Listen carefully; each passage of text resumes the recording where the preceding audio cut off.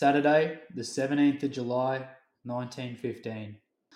Visited Cairo again. Fred digs up Frank Parker and finds out Harry Mack is in Egypt, sick in hospital. From him, we get news of Ethel Rooney being laid up on getting news from front of Norm. So far, we've had no news from home since Norm's fatal day. Letters may be waiting at the front for us.